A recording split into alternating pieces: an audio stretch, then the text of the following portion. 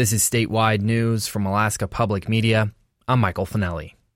The Tustumena, a ferry that shuttles passengers between communities like Homer, Kodiak, and Unalaska, is laid up in a shipyard in Seward for repairs. Sam Dapcevich is the public information officer for the Alaska Marine Highway System. He says the repairs could take up to a week. Not something that we can fix while it's in the water, so they're going to haul it out in Seward and evaluate it and come up with a repair plan.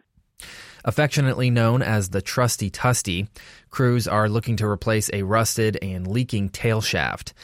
Dapcevich says ferries like the Tustumena have a life expectancy of just 30 years or so, but the boat has been in operation for almost double that time.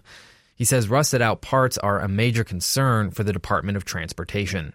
It's, way beyond what the normal life would be for a ship like that. And so when these rusted steel, or we refer to it as wasted steel, when these kind of issues come up, it's we have to take care of it. We want to keep the passengers safe and make sure that the ship can be out there on the open sea. DOT is looking to solicit bids for a replacement vessel by November and to award a contract by the end of the year. But until a replacement is ready, staff will have to keep up with the aging boat. Meanwhile, El Niño conditions are forecast to persist through the winter. The periodic warming of equatorial Pacific Ocean waters, which affect global atmospheric conditions, began last spring, and NOAA Climate Prediction Center meteorologist Scott Handel says models indicate the phenomenon's continuation.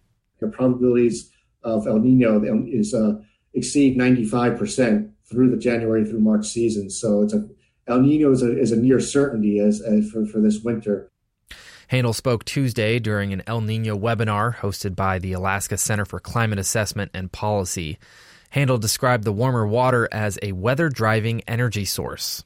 Influences where atmospheric high pressure and low pressures will set up, and what the kind of the jet stream orientation will be across the Pacific and other parts of the globe. Alaska climate specialist Rick Toman, who also spoke during the webinar, provided data from 16 El Niño winters over the last 50 years, but emphasized that background climate conditions have changed a lot over the decades.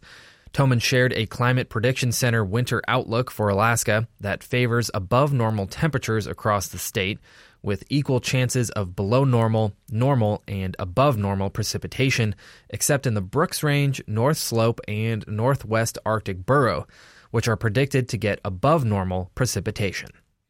This is Alaska Public Media.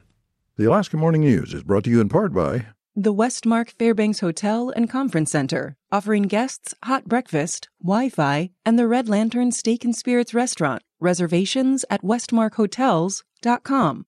Support for NPR comes from NPR stations. Other contributors include Charles Schwab, committed to putting clients first, with financial consultants ready to serve clients and 24/7 live help. Learn more at schwab.com. And the listeners who support this NPR station.